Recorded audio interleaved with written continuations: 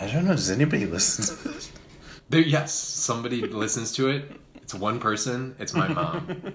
My mom. Then shout out to Father Tim's mom. Hi, Mom. I know you're the only one listening right now, but you're awesome. Love you.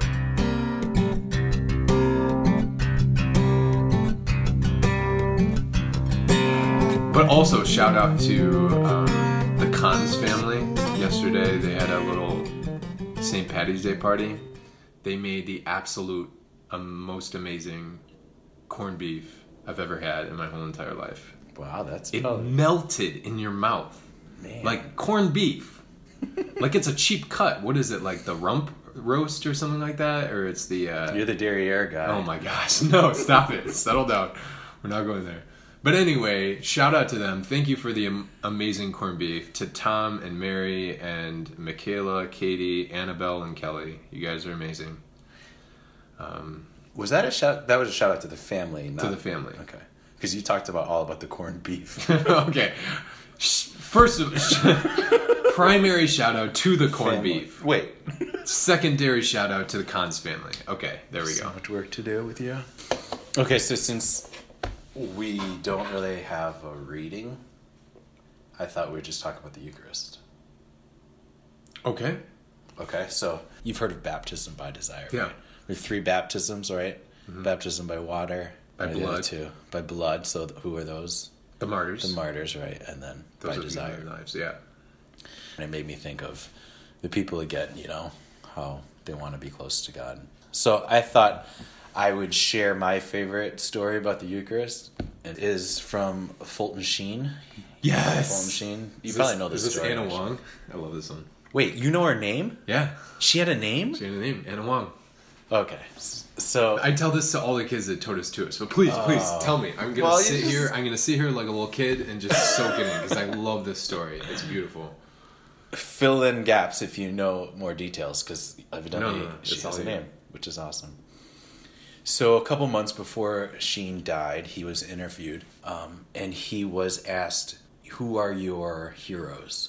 And I think most people at the time expected him to say some cardinals or priests or bishops or something.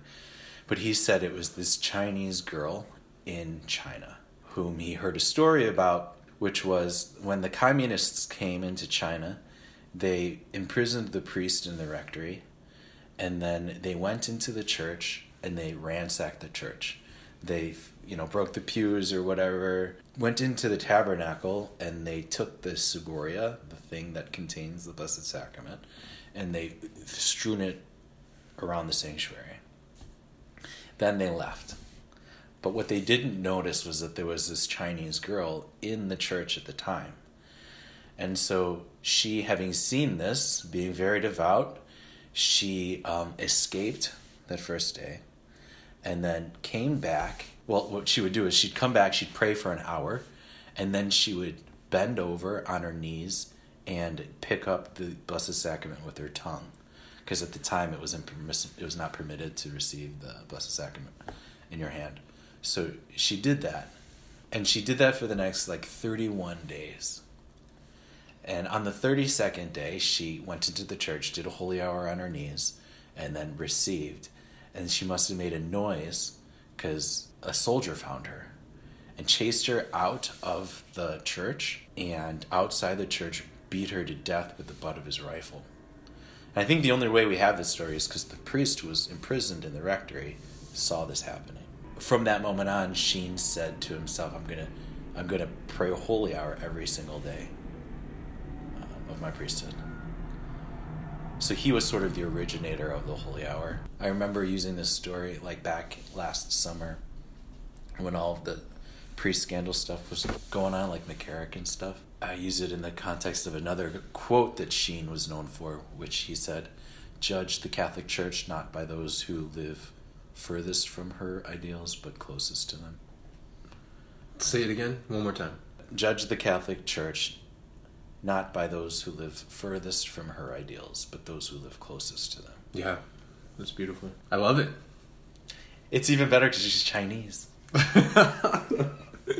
Yes, exactly. Yeah, so, Anna Wong. You know any details about? No, but I mean, you said exactly what I said, or I heard. So the first time I heard that story was when I was going to be a Totus Tuus teacher for the first time. Little caveat, anyone who is listening who has kids, we are having Totus Tuus this summer, which is the most amazing kind of Catholic summer camp. So sign your kids up right now. This isn't commercials. It has to be a commercial. Like there needs to be like some kind of jingle before, the commercial. Anyway, I was learning Totus Tuus, like how to be a Totus Tuus teacher, and there was a girl. I was a freshman in college. There was a girl who was a senior who was really, really pretty. I had a crush on her. And she told this story of Anna Wong, and I just like melted when she told this story. And it was like the first time I ever like heard someone so convicted about the Eucharist, like tell a story about the Eucharist. It made me fall deeper in love with, Holy Communion and Jesus in the Eucharist for like the first time in college. And hearing that story, I wanted to kind of do the same thing as Fulton Sheen. Like Fulton Sheen was convicted that this girl has convicted me to be able to just be in front of the Lord in the Eucharist every single day. When you hear that story, when the first time you heard that story about Anna Wong, did it convict you? Was there some kind of transformation when you heard that? I think, if anything, I don't know if it convicted me of the truth of the Eucharist, because I pretty much firmly believed it at the time I heard it. Yeah. It definitely gave me some affirmation that, this is worth giving my life for, Yeah, worth giving your life for.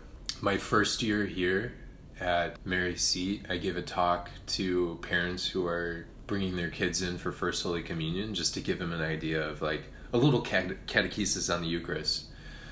There's a parent there who was not Catholic, and so I'm talking about the Eucharist, and right at the end, I was going to go one way, but then I decided just to say, I basically said this. I said, you weren't here at the time, so it was Father Tommy, but I said,